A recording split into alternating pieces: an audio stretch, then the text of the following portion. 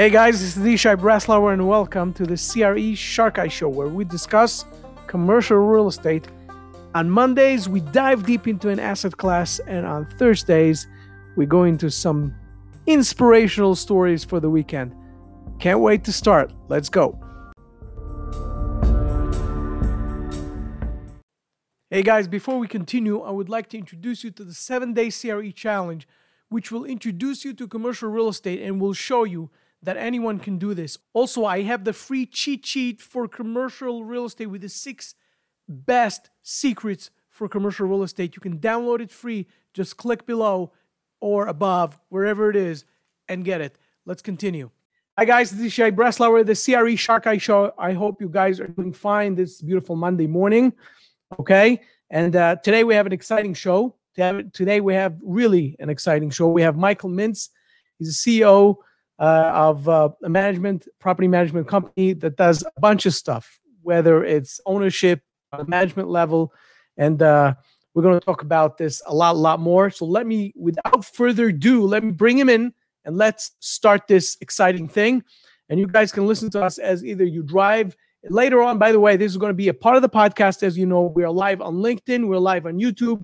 We are live on the Facebook page. So go and like and share and do whatever you need to do. Subscribe, do whatever you guys need to do. So let's go. Without further ado, Michael Mintz, how are you? It's good to see you again. Such a distant world, and now we have the chance to talk. So that is really amazing. Michael Mintz is CEO and founder of MD Squared. You can see it also in his title. And Michael, you know what? Tell us a little bit about yourself and who you are. And thank you for being on the show, by the way. Perfect. Good morning, Yishai, and thank you so much for having me this morning. I appreciate it. Or for you, I guess, afternoon. For me, morning. Exactly. I appreciate it. So Michael Mintz, I'm the founder and CEO of MD Squared Property Group, as Yishai mentioned. We are a Manhattan-based property management firm. We do third-party property management, manage about 3,500 units in the New York area primarily. We do also have offices in New Haven, Connecticut, and Tulsa, Oklahoma. Those are some markets that we've been both from an investor perspective and from a third-party management perspective been growing in and been investing in, both time and money. We do, as Yishai mentioned, we do both third-party management where we'll manage multifamily properties for other investors. And then we also buy and syndicate deals ourselves. So we put together deals and give the opportunity to bring other investors into our deals. We have done things, and in terms of the management also, we go all the way from affordable Class C properties up to high-end residential properties in Manhattan. So we kind of run the full gamut of different types of properties. From an investment perspective these days, I will say we've been focusing more on the Class C properties just because we find it to be a little bit more stable, especially given the current economy during COVID. But in general, we have focused on a broad range of properties to invest in. Michael. Go ahead. Just one more thing, Yishai. As Yishai, I think, knows, we also do some prop tech investing. So we do invest in prop tech companies, both through partners in a fund structure and then also directly.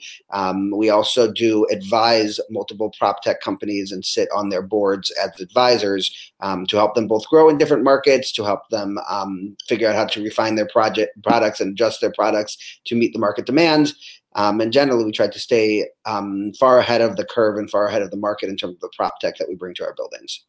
So, Michael, thank you. And we have, to say the least, we have a lot to talk about. That's to say the least. So let's start from the very beginning. How did you start? Meaning, how can I ask how old you are? Because if it's a woman, it's a girl. I never do that. But if it's a guy, I tend to ask. How old are you? No, that's fair. That's fair. So I'm 36 years old. Was actually born in Minneapolis, Minnesota, and still love Minnesota. Great state, great city. But I went to college at the University of Maryland, and then afterwards made my way up to New York. I actually started after college. I studied computer engineering and economics, and I ended up getting an internship with a real estate firm that built affordable housing in Northeast DC. And when I did that, I just really enjoyed the construction side. I really enjoyed just every day going to a construction site and overseeing the contractors and picking finishes and then the process from then, getting units either sold or leased up. It was just enjoying. It was relatively quick to see the results of your labor, and felt satisfying, and I really liked it. So I ended up graduating without finishing my computer engineering degree, just with economics, and going into a construction superintendent role where I was on a construction site every day. Where was that, by the way? That was in DC for the same company I interned with, the Mankitti Group, they're called. My boss at the time was this guy, Bo Mankitti, amazing boss. He runs an amazing company. They're still doing very well in Northeast DC. And that was in late 2007. So basically I stayed there for almost a year. What basically had happened was, and as I'm sure many of us remember, in late 2007, the market had really started to turn. We were wrapping up some projects, but really there wasn't new funding coming in for new projects. So at the time, we shifted our focus from the condo deals that we were doing. At the time, we were building a lot of condos that we were trying to sell. We shifted our focus from condo deals to shift everything back to rentals because it did not look like there would be much of a market to sell these units. And when everything shifted back to rentals, my role switched from construction superintendent to being a property manager. So the buildings that I was a superintendent on, once we completed them and punched them out and everything, we then rented out the units. And at that point, it was about finding tenants, dealing with tenant concerns, making sure that the tenant had the best experience possible in the units. Stayed there for a couple of months, but at that point decided if I was not going to be actively working on a construction site, which is what I really wanted to do at the time, I had an opportunity in New York to go into property management, came up to New York for a company at the time, Cooper Square Realty, it was called. It ended up kind of turning into First Service Residential, which is actually the largest property management firm now in New York. Worked directly at a certain point with David Cooperberg, who was the CEO over there, on his portfolio and a couple of other portfolios. And then in 2014 decided it was time to go off and do my own thing. I had learned quite a bit over there, and was just tired of working in this big corporate environment, and felt that if I left and started my own firm, I'd be able to manage the way I wanted to manage. Tell me something before we go to the story of how you started, your own firm. I want to ask you like a question that is a very interesting question. I'm sure the answer is going to be even more interesting. You started to mention that you had this learning experience within 2007, right? Right before the market crash. What did you learn from the property management aspect, from doing it day to day? What did you learn from that? So there's actually a lot that I have learned from day-to-day property management. Obviously, you're in the weeds, right? So sometimes you get too caught up on small nuances, right? So, for example, oftentimes on the buildings that we own and manage now, when I look over plumbing bills or I look over electrician bills or things like that, I will get really into the details of, they're charging us, first of all, what's the rate, right? Does this rate make sense? Are they charging us too much? Did they actually do all this work? Are they trying to kind of buffer this bill to make a little bit more? And oftentimes on the buildings that we manage, I'll tell the manager, hey, I want you to go back and argue on this. And it will be for $500 or whatever it is. It's not big numbers in the big scheme of things. But in the end of the day, I think my experience as the property manager makes me just pay attention to those details. As we call it, the devil is in the details, we call it. Yeah. That's right. And they add up over time. But what I will say, I definitely learned from an operating perspective, understand the mechanicals really well of a building. So in terms of the boilers, the coolers, the cooling towers, the general mechanicals, how roofs work, how facades are supposed to work, how window systems work. Just understanding the physics and the fundamentals of those things has, I'd say, been extremely helpful, especially when we're purchasing new properties or advising. Right. From a maintenance perspective, yeah. That's right. Also, New York City specifically, and I will say in other markets, this has not come into play as much just because they're not as nuanced. But New York City really has a unique system in terms of their rent stabilization. So obviously rent regulation in a lot of different cities now, they've been passing rent regulation laws. I'd say most cities that we've seen at least are much more streamlined in terms of those laws. New York City is very, very nuanced in terms of how those laws work, in terms of how the process works. And one thing that I'd say that I've become very proficient in and trained a lot of people in my office now in is understanding the laws, understanding what your risk exposure is based off of potential open complaints, open rent reduction orders, open harassment complaints, things like that. So that's something that I think has been extremely useful to me and extremely valuable as I've kind of grown in my career and grown in my different opportunities, just really understanding the specific nuances of rent stabilization. Amazing. Tell me something. When you started your own company, how did that happen? Tell me a little bit about it. Tell us what went out in your head and what went out in the field, as we call it. So in my head, I was tired of working for someone else. I obviously was seeing their numbers, so I knew how much they were making off of my work. And I knew how hard I was working to do that. And I knew that they were making pretty good profit margins off of the work. How old were you at the time? At the time, I was 29. So that also was part of it. I was about 6 months from turning 30 at the time when I decided I was going to go off on my own, and decided, do I really want to be working for someone else forever? Probably not. I want my freedom. I want control of my own destiny. So this was the best time to go and do this. So I made the decision that I wanted to leave, wanted to start my own firm, gave notice, did not have any clients at the time. I also I would say I was not sure whether I wanted to focus on buying properties or just doing management. I ended up falling into more of the management at first than the investment. It actually wasn't until late 15 that I started buying some properties. So it was over a year after I started the management firm before I started buying some properties. But for me, it was just about having control over my own destiny and kind of that freedom to define what I was doing all day. While I was at First Service, for example, it was just much harder if I wanted to, for example, look at properties to potentially purchase. My days were owned by them, right? I didn't have the opportunity to really take that time and go and allocate it how I wanted to. So I decided to leave on my own. Like I said, I was not sure whether I wanted to buy or start management or a management company. Because I knew the management better, I just kind of fell into that management role.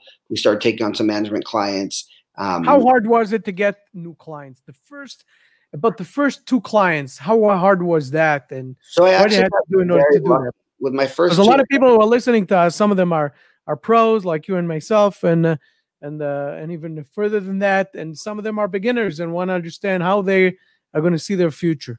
Yeah. So look, so much in life is about relationships, right? So even when I was at First Service, I was building good relationships with people, had relationships with people that were buying buildings, some of the buildings I was managing while I was at First Service, and kept those relationships up. Went to a ton of networking events and just kind of met people and had good relationships. And so my first two were I would say relatively easy. We actually, two people who ended up really just being amazing clients. But they both had immediate needs. They were both purchasing properties. I knew them through different contexts. What the size of properties they had? What was that? What are the sizes? The property size. So one was a 45-unit building on the Upper East Side. The other one was a 12-unit building on the Upper East Side. So relatively small buildings, but in the end of the day, they gave me my start. They were great references. They just were good people to work with. And look, just being very frank, when you're starting a business, right, you're also figuring a lot of stuff out. Like, we all think we know what we do. And then once you leave, you realize, wait, there's so many other people that had their hands in this whole process that I didn't know probably 50, 60% of what was happening with management, right? So once you leave, you start figuring out, okay, this is kind of the nuances of how we have to have our accounting systems run. This is the nuances of how we kind of are going to manage work order tickets. You start figuring this stuff out as you go. And it was just, I would say, very eye-opening to me. When I was at First Service, I always thought that my bosses and the people ahead of me obviously knew everything they were doing. They knew exactly kind of what they should be doing. They knew how to run the processes. They knew how to make everything run well. And I just figured they just know it. And very quickly after I left, and especially after having conversations with my old bosses after I left, I realized that every day you go in and you have new challenges where you don't necessarily know the answers, and you have to research it. You have to figure out things. You have to find the answers. And then you have to also always be open to realize maybe you didn't find the best answer, right? So you might have put a solution in place or a process in place, but if you find something better, change it, right? Always improve. But that was just, I would say, very humbling and very eye-opening to me to realize that many people in leadership positions do not actually know what they're doing. They're figuring it out on a day-by-day basis. And so at this point, I'd say we have a really good operation. But in the early days, we were figuring things out day by day. There were so many things that we realized we did not know. And we would find solutions to them and find answers and ask for advice from people. But it's humbling. Also, even when we left at First Service, my smallest building was 150 units.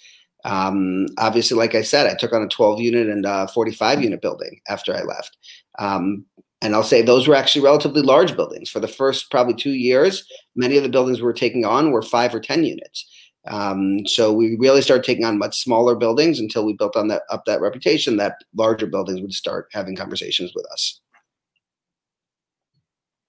Listen, it sounds exciting, and every beginning has its own challenges. That's how it works. Tell me something. When was the point of scale? When was the point where you said, okay, I have the small buildings, it's me and probably another person and whatever. When was the point when you took the business to another level? When was that? So that's actually a great question. It's funny that you're asking these questions. Actually, yesterday, someone was talking with me about this, and I was kind of reliving some of these memories. And the truth is, one thing that I would say, no matter what you want to do, what type of business you want to open, take risks. Risks are part of the experience, and they're part of what creates success.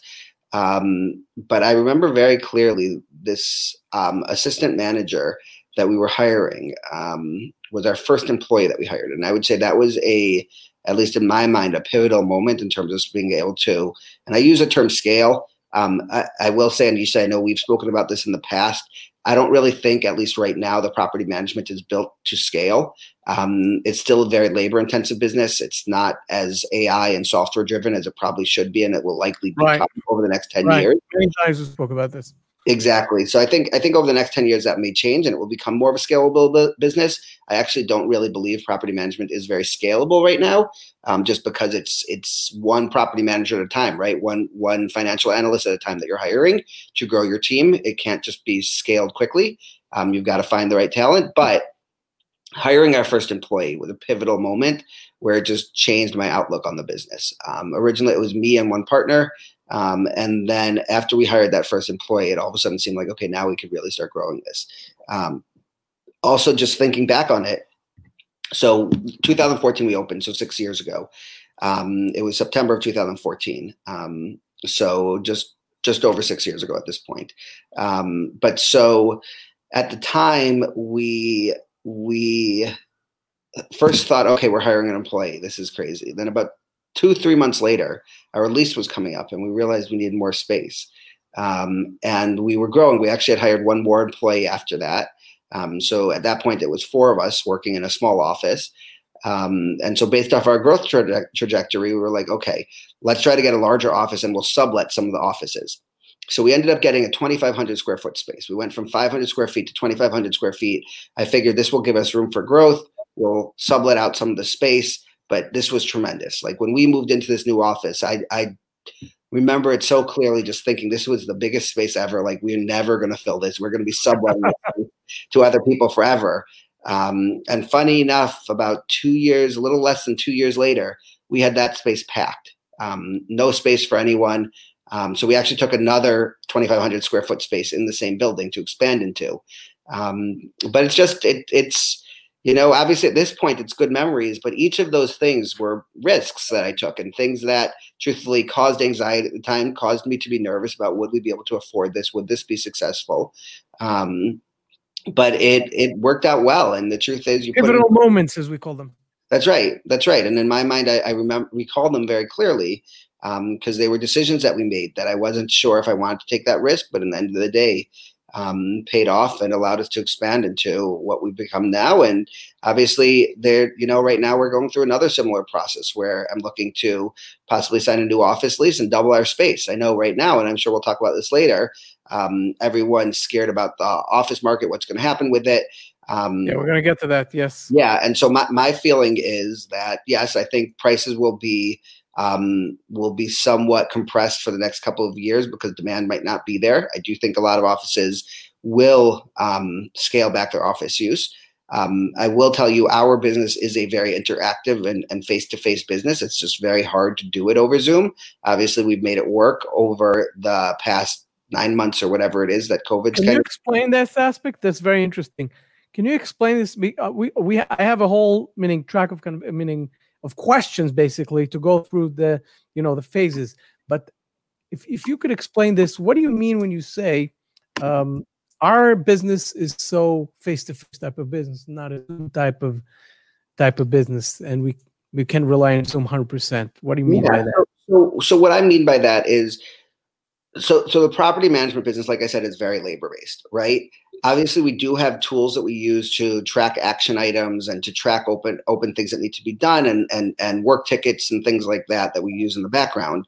But it's still a very labor-based business. And anytime that you have people involved, when so heavily people involved and multiple people, right? Because you have on any given property that we manage, right? We'll have the property manager, the assistant property manager, the financial analyst, the AP clerk, the AR clerk, right? Some admins.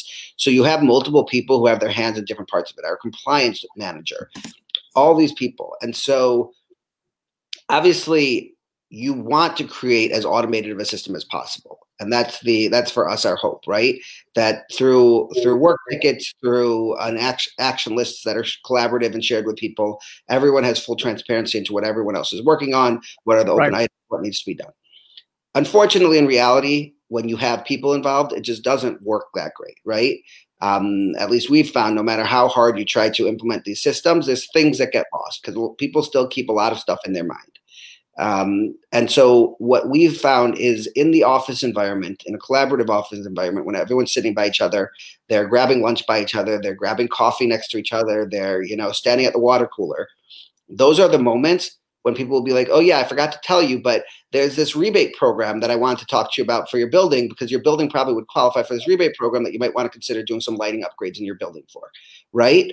And it's not the type of thing that necessarily you can. Right. People will be reminded on Zoom to talk about it. Exactly. You're right.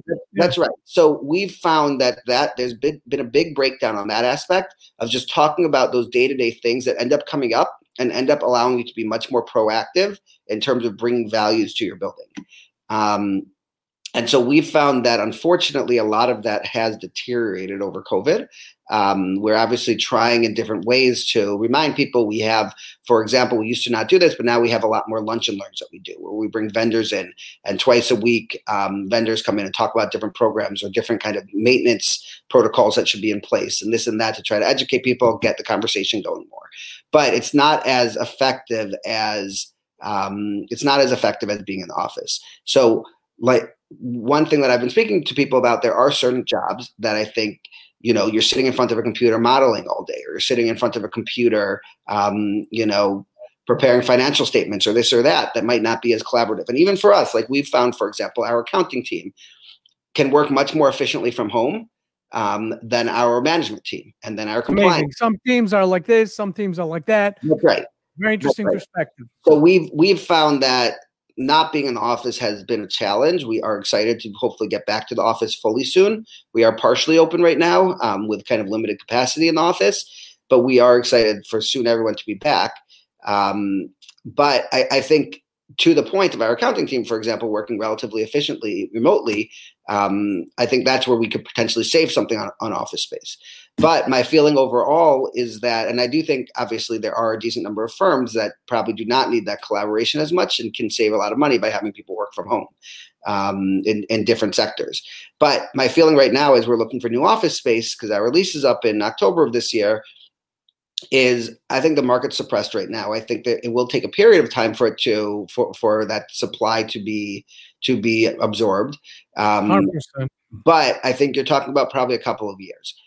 So my philosophy right now is we're out in the market. We're looking for a 10-year lease. I'm taking substantially more than double our current footprint, nearly triple actually our current footprint, because I could get it for half of what we're currently paying in the current environment.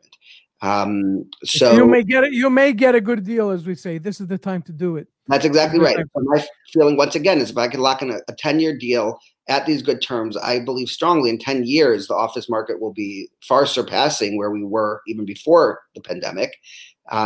So if I could lock in the rates right now, it will give me the opportunity to, if I need to sublet space, But if not, grow into space at a far lower rent than, for example, if I need to take more space in 5 years, then I'd be paying for a lease. So that's the risk that I'm willing to take. Obviously, it is a risk. It's possible the market will stay compressed for an extended period of time going forward.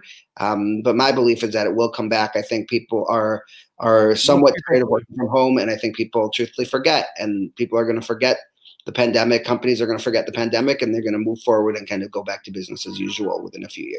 Let's hope you're right. Let's hope you're right. And I actually do agree. I say it will take time, but I believe everything will bounce back. Here's what I want to ask you before we go into some more practical market questions. The last question I want to ask you is about when you moved from management to start ownership, being a holding company. How did that happen? What was the decision? How did you see that coming? And what were the challenges? Finding investors, doing things, sourcing deals, taking things on your own. Which markets you went on first, and why? Yeah, so that's a very good question. Like I had mentioned from the beginning, I had this idea that I wanted to buy properties. It was about finding the right opportunities. New York City specifically, where obviously we're based out of and where we started, I would say in 2014 when I started my business, and it's funny because you look back and obviously I was completely wrong on this, but when I was looking at deals, I thought relative to kind of where prices were when I was starting the business in New York, I thought prices were so overinflated. I was like, how does it make sense that prices could keep going up? So I was very selective on my deals. And finally in late 2015 found a deal that I thought was priced well. So we transacted on that one. Funny enough, I put down the deposit on that. When I found the deal, we underwrote it. I thought it was a good deal. Put down the deposit. Had a investor for about half of the capital equity that we needed. Wasn't sure what I was going to do with the other half, and I was panicking. We had less than 30 days to close. This was my first deal. I didn't know what to do. And the truth is, I'd say on subsequent deals, things like this have happened again, but I just realized like if it's a good deal, I'll find people. Happened to meet at a law firm's holiday party. This person who ended up being an investor of mine in multiple deals was telling about the deal. He's like, that's really interesting. Can you send me the model tomorrow? This was less than 30 days from when we were supposed to close on it. Sent him the model. We started speaking. Within about a week, he said, okay, I'll take the other half. And kind of that ended up raising my capital to close on that deal. But for me, it was really about finding the right deal.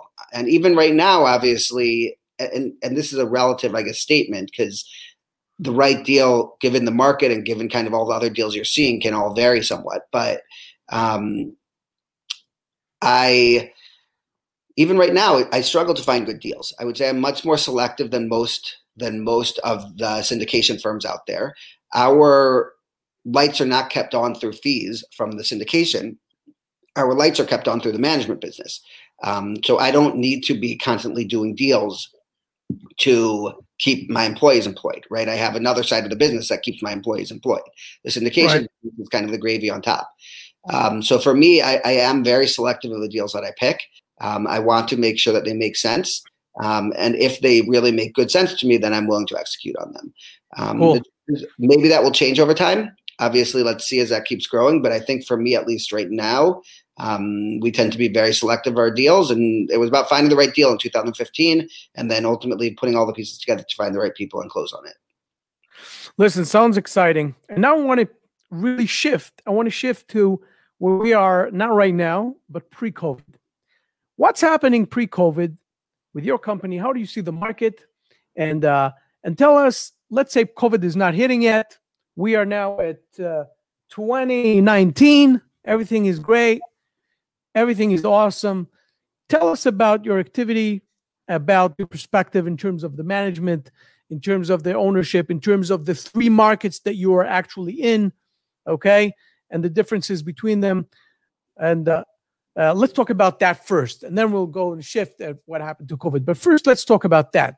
Okay, so a couple of things. So one is pre-COVID on the management side, and this is for years, I've had this kind of thought that I'd like to find a way to really grow the management business and possibly roll up other companies in the management space. Just because, as we spoke about before, I think management right now is very labor intensive and not built in a way that is scalable. I think that can be changed. I think through the right platforms, through the right software, and technology that can be changed. And I think if you turn management into a scalable business, the multiples of EBITDA that management companies are selling for will increase tremendously. So I think there's a lot of money to be made potentially through a roll up in the management business if you can implement the correct technology to ultimately work with a management company. So I've been working on that, working with some capital partners to look for some other companies that we could potentially partner with and roll up together, and then also bring the technology in. So that's kind of one side of it. And pre-COVID, that was kind of my belief. And post-COVID or during COVID, truthfully, that has not really changed much. So still work with those capital partners. We're in talks with some other firms and kind of looking to see what we can do to try to roll up a couple of companies so that we will have the resources to build the right technology platform. Tell me something about, meaning you are in Manhattan, you're in Tulsa, right? Yep. And you're in New Haven. Tell us a little bit about the differences between the places and how you function in terms of your business.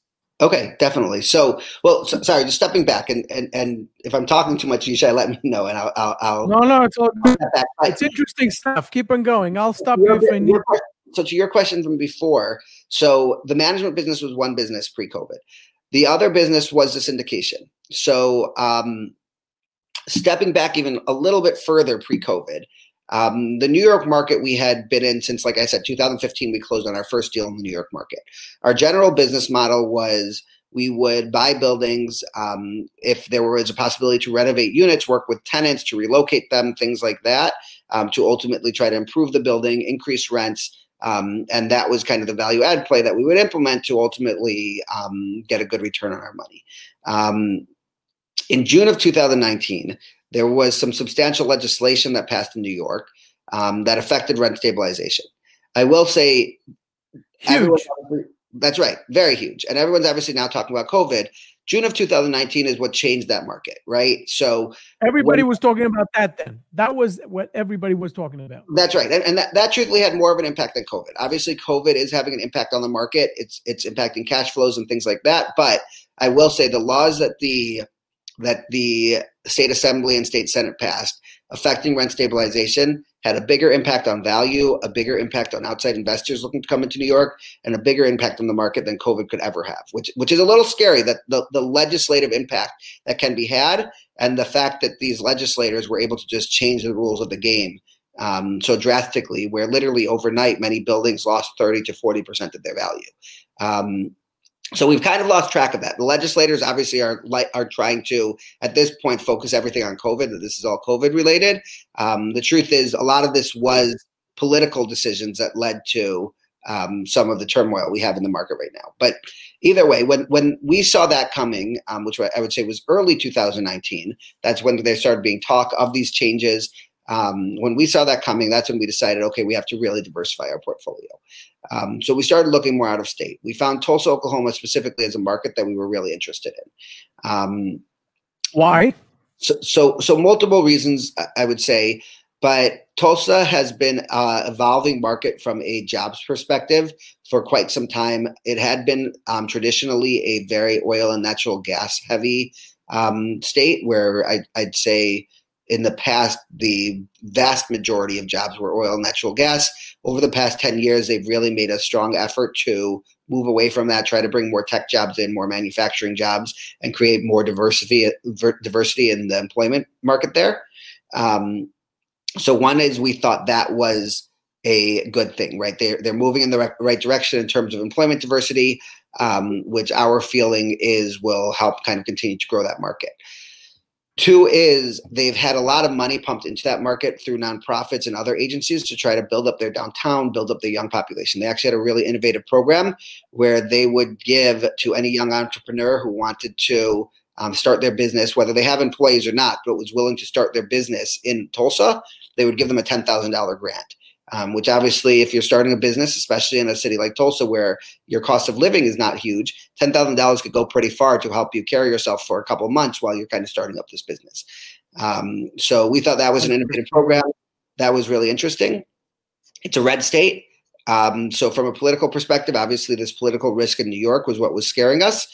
We wanted to go to something that would not have that same political risk, right? That we knew would be more stable from a business perspective. So we were looking for a red state. So Oklahoma one of the most red states in the country.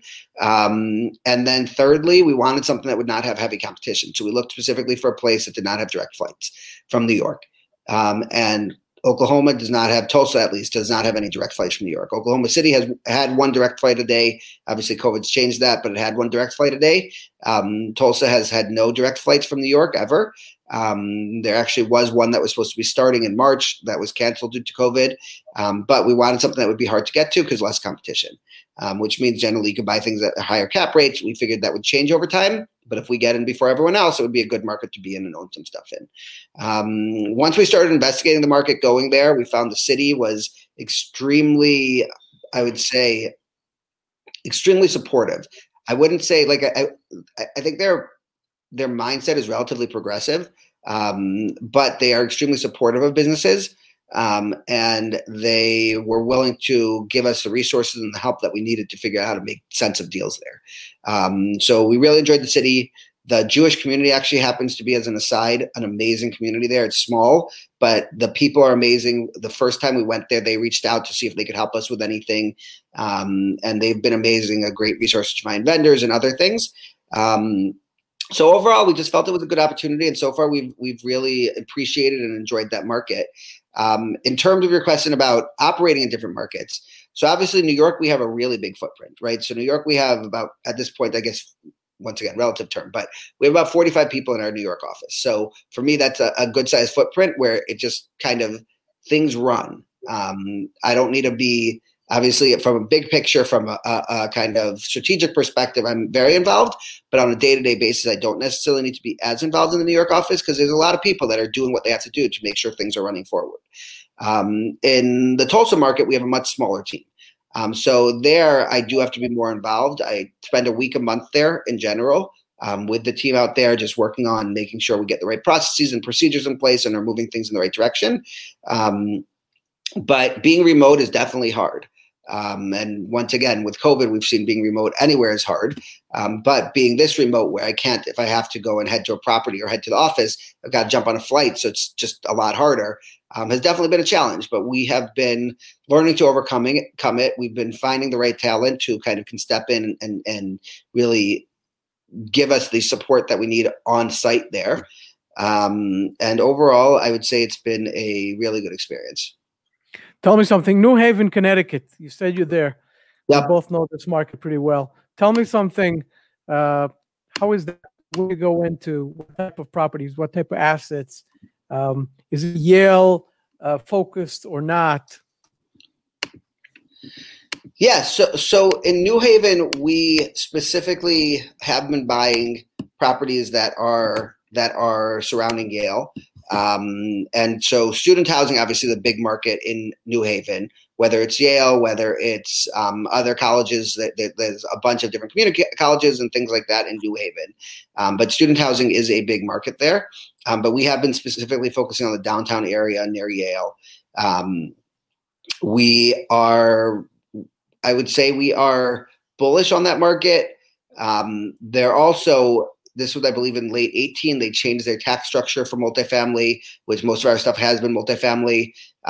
So I will say that kind of softened that market a little bit because it definitely made it so that the returns were not quite as good as before. They also removed some of the tax incentive programs and things like that. But we do still think it's a strong market. It seems that job growth has been really nice over there. In general has been good. I will say the past year or so, there's been some challenges there with a couple companies moving out, but in general, it's been pretty good. And we like that market. We do, interestingly, have some office, one office building and one retail building there. Those sectors have been bad even pre-COVID. I will say those have been hard to fill up. And we'll see what we ultimately do with it. The retail building, we were thinking of doing some sort of food hall in. That has not worked out. We actually had pre-COVID a partner who was interested in it, and it seems like that's now fully fallen apart, and I don't know if it will work afterwards.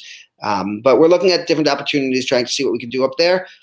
Generally, we like that market, though. It seems to be a growing market, both because of Yale and generally in terms of graduates and other people staying around there. The healthcare industry is strong there. Obviously, Yale, New Haven, hospitals and healthcare is a big employer there. So One thing I want to say about New Haven is that you really have to know your way around there, because you have everywhere, but there particularly because you need to know where the Yale area is, where they are, and also where the other areas. You have some areas in New Haven that are not so attractive. You have to really understand your way around, understand which block is better, which block is not, where are you looking for properties, what type of properties, where the students are going when they're not going, where's the new construction going, just like every place, but it's a unique challenge for that for that area specifically. Yep. Tell me something. What I want to shift now. I want to have some time to talk about that too. COVID hit. What's happening in your firm? What's happening in your properties? What's happening with the property you manage? Yep.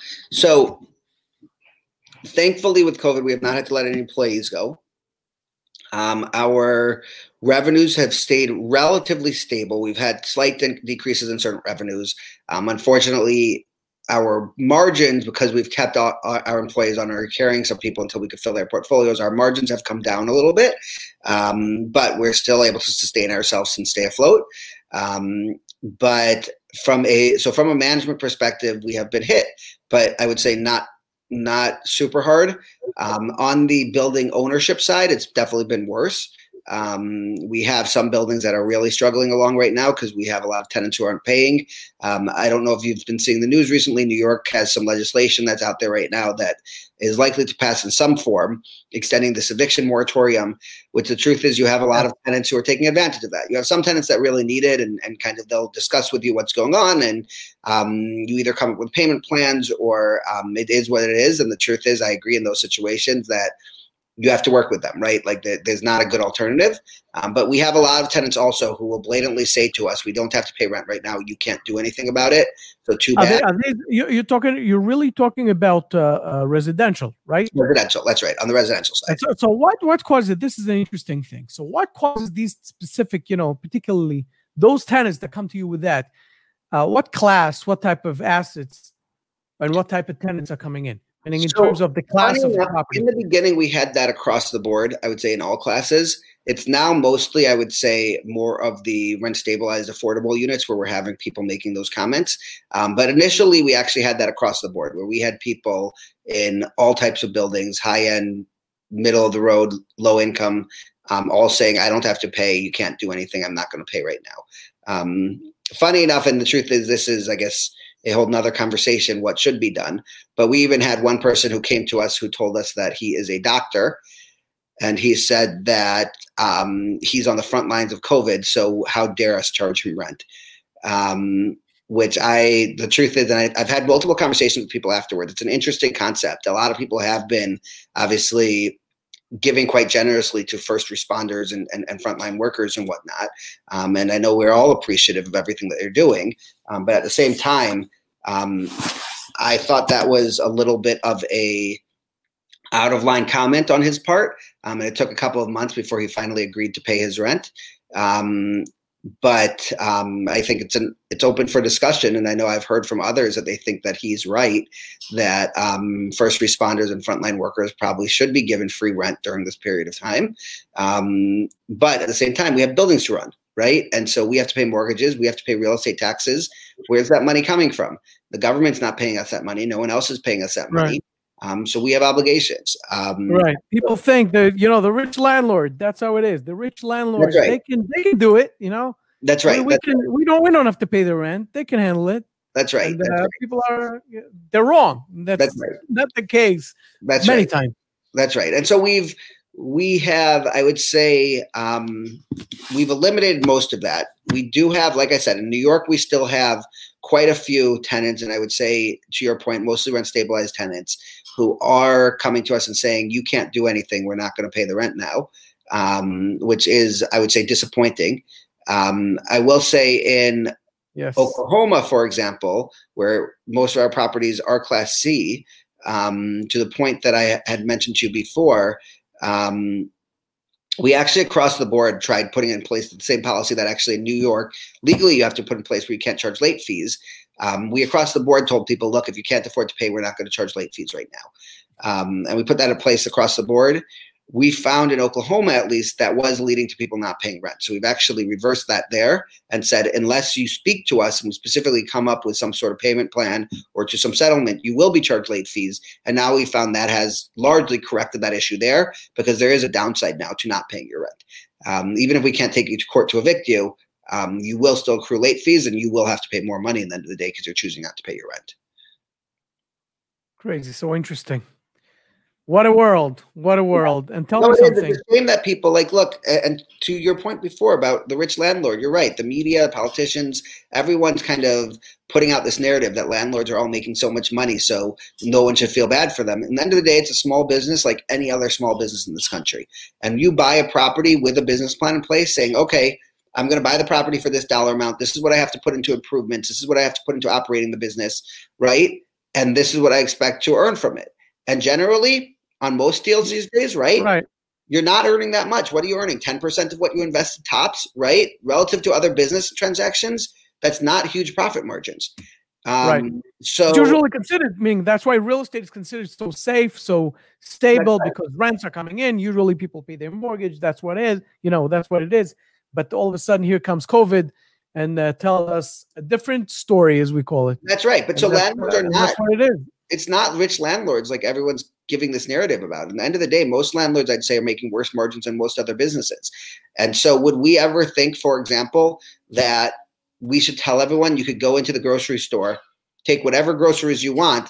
Oh, but don't worry, we're not going to charge you for them until after COVID, right? That would be a crazy scenario, right? No one would even contemplate doing that. Yeah. So how then can we, and I think that's very that's a very good analogy to real estate, right? It's an essential need, right? So just like food's an essential need, housing's an essential need. And we would never say that a grocery store owner should just absorb whatever the costs are and just let people take whatever they want from the grocery store and, we can worry about them paying later. So why do we do that with real estate, right? Why has that become an acceptable way to approach this, where we say, okay, the landlord will just absorb it and it's okay, we'll deal with it later? 100%. Tell me something. I want to shift right now a little bit. I want to talk on the same topic, actually, but in Manhattan. You're in Manhattan. You also live in Manhattan. What's happening in Manhattan? Yeah, so everybody's talking about the exodus, from New York City. What is really happening? Yeah, so on the ground, the truth is I have not felt the exodus so much. Obviously, I'm not looking, I can't just from walking on the streets tell you exactly what the population is, but I could tell you it feels as crowded as usual. I'm not taking the subways, so the truth is I'm not feeling the commute in the morning that I used to take. So I don't know how crowded the subways are or things like that. But I will say the streets, the grocery stores feel like they were before COVID. Obviously, hours are compressed for people to be out because restaurants are closing early and all that type of stuff. So that might be having some impact on it. But I will say just from the feeling on the street, it does not feel that different to pre-COVID. During the summer, obviously, it felt like substantially less people. Everyone was at their vacation homes and whatnot.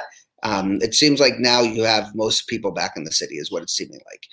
Now, obviously, from a rental perspective, we are definitely seeing in Manhattan where at this point, historically, we had almost no vacancy in our portfolio. We're now at about 10% vacancy, which obviously is having a major impact.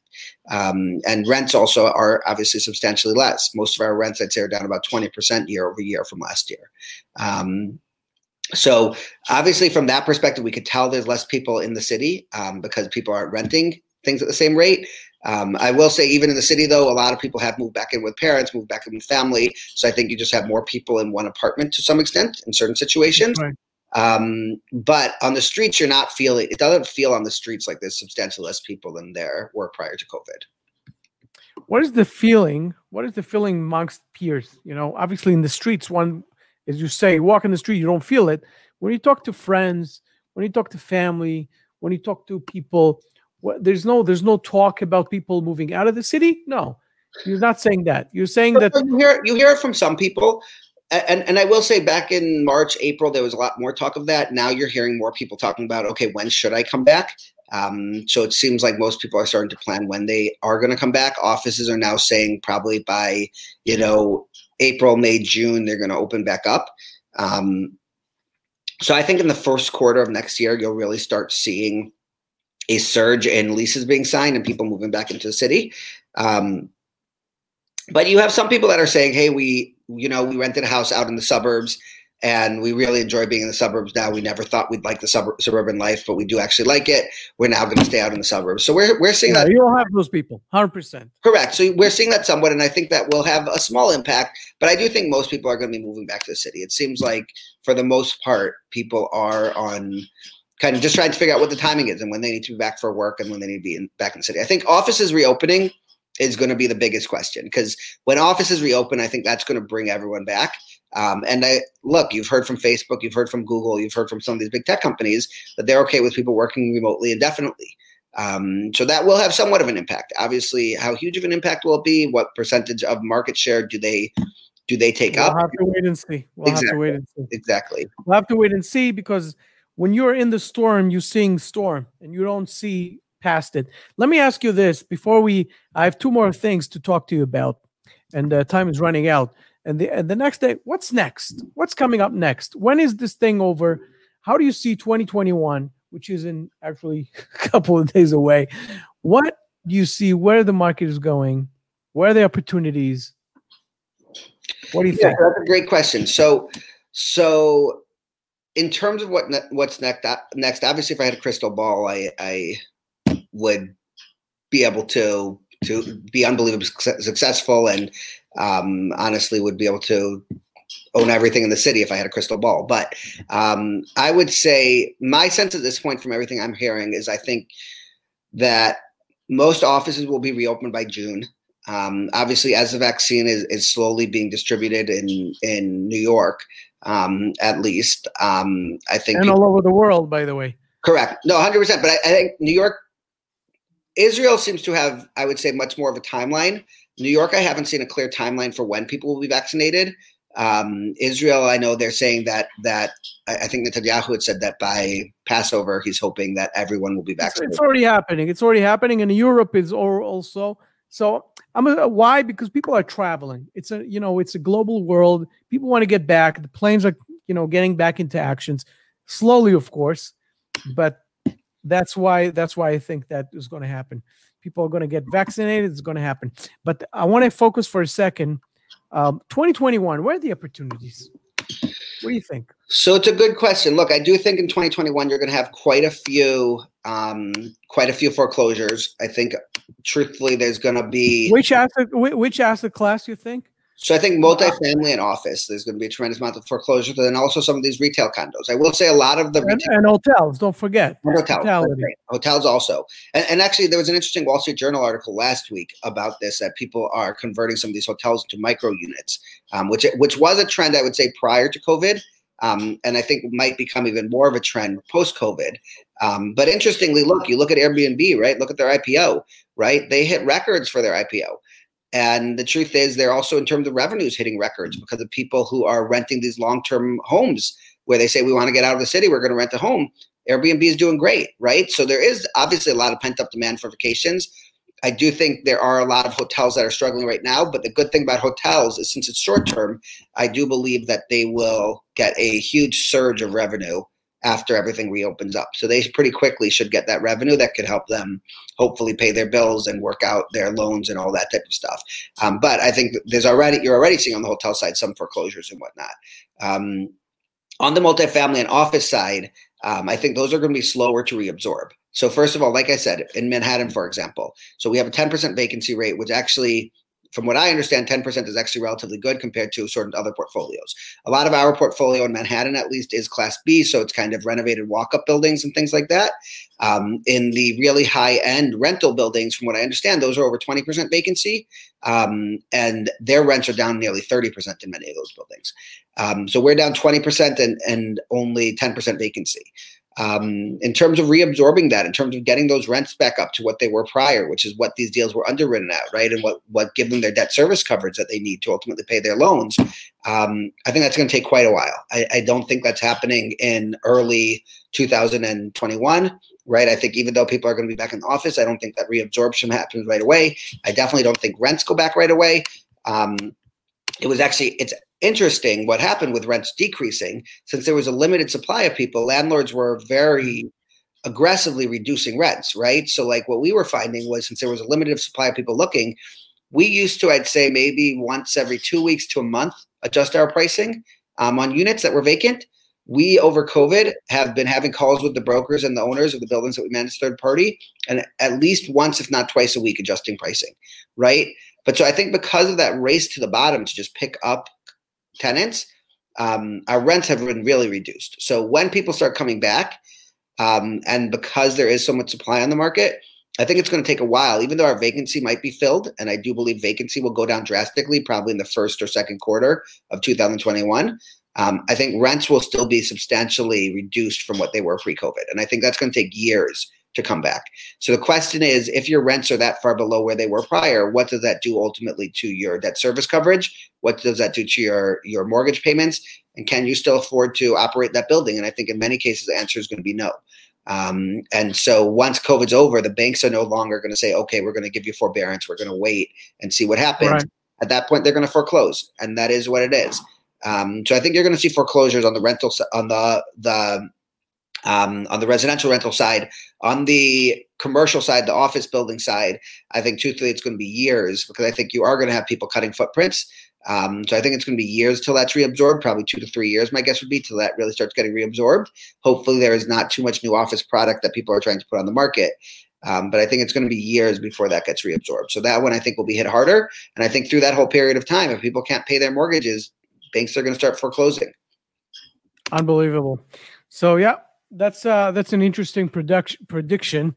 What I want to talk about right now is when we have 4 minutes, 3.5 minutes to make it accurate. Yep. I want to talk about a little bit of mutual, something that we share mutually, PropTech. Yep. PropTech. Let's talk about that a little bit, because I know you're involved just as I am. And what do you think? Well, what is coming, especially in this environment? So a couple of things that I would say. One is, I do think that there's a huge need for kind of a revolution in prop tech throughout all of our buildings. So I think the prop tech industry is going to remain strong. I think it's going to continue to grow, and I think there's going to be tremendous numbers of opportunities. At the same time, though, I think the tech industry in general may suffer in the coming years. So I think in general, in terms of money being thrown towards the tech industry, personally, I think that valuations have been overly inflated, and truthfully, because interest rates are so low, I think a lot of people have been aggressively investing in tech. I think that is going to pull back. So I think what's going to happen is the number of companies will be reduced, but I think the quality of the companies will increase that are in that space. Obviously, which is a good thing. Yeah, no, I think it is a good thing, but I think truthfully it will scare people away to some extent, because I think there will be a lot of people who have invested over the years that will lose their money and won't keep investing in there. But that's okay. I think you'll get more professional investors in that space, and it will really become a more professionalized investment space. But I think there's tremendous technology that's going to come out. I think, look, I know you're working with some companies in Israel. I know My Tower is one of them that I've been super impressed with, right? So Penny, the founder over at My Tower, every time I speak to him, he's working on new innovation, new products with COVID, right? Exactly. Integrated with his system, the cameras, so they can tell the temperature, people entering the buildings, and this and that. There's some really innovative entrepreneurs out there. And I think that a lot of these guys are going to really just blow up over the next few years, especially to what I said before, the fact that I think the field is going to become more narrow. There's going to be less people in that space, and I think the people that succeed are really going to succeed big time. So I think there's tremendous opportunity. I think the industry needs to be revolutionized. I think we are just 100%. Way too far in the past. And I think it will, to what I said before also, I think it will help us start scaling, right? We'll become a business that is not as labor intensive. Obviously, it's still going to be a people business, but it won't be quite as labor intensive and quite as human driven as it's been in the past. All right, Michael, listen. Thank you so much for being here. I really appreciate it. Guys, if you want to reach out to Michael and actually hire him as a management company, they have a management company. Look at all these, links that we put up below, above, wherever you're looking at and seeing this show. Please do so. And if you have any questions, please feel free to reach out to us and all that stuff. Michael, stick around. We'll schmooze a little bit, but I have to take you off, as we call it, to the waiting room. I'm just going to say goodbye to everybody. So give me just 1 second. So thank you so much for being on the show. Really appreciate your time. Perfect. Thanks, Yishai. I appreciate it. No problem. So guys, I just want to say, have a beautiful week. Have a beautiful, not only week, have a productive week. have everything going for you. And, keep on teaching yourself, keep on educating yourself about commercial real estate in order to make sure that you guys are on target. And if you're a pro, make sure that you listen to the show in order to meet all these people that we interview, in order to contact those people to see if you can find maybe a connection. You can do business with them, and maybe something amazing will happen. And now, as per the beginners, please check out the course. Please educate yourself. Make sure that you do whatever you need to do in order to get yourself notified and get into commercial real estate in the proper way and get yourself educated. Become an expert. That's the most important thing. Become an expert. And with that, I'm going to tell you guys. So I'm going to rip out this beautiful audio from this show, and it's going to be on the podcast, on the CRE Shark Eye podcast. So hopefully, guys, I'm going to see you on Thursday. Take care of yourself and have a beautiful week.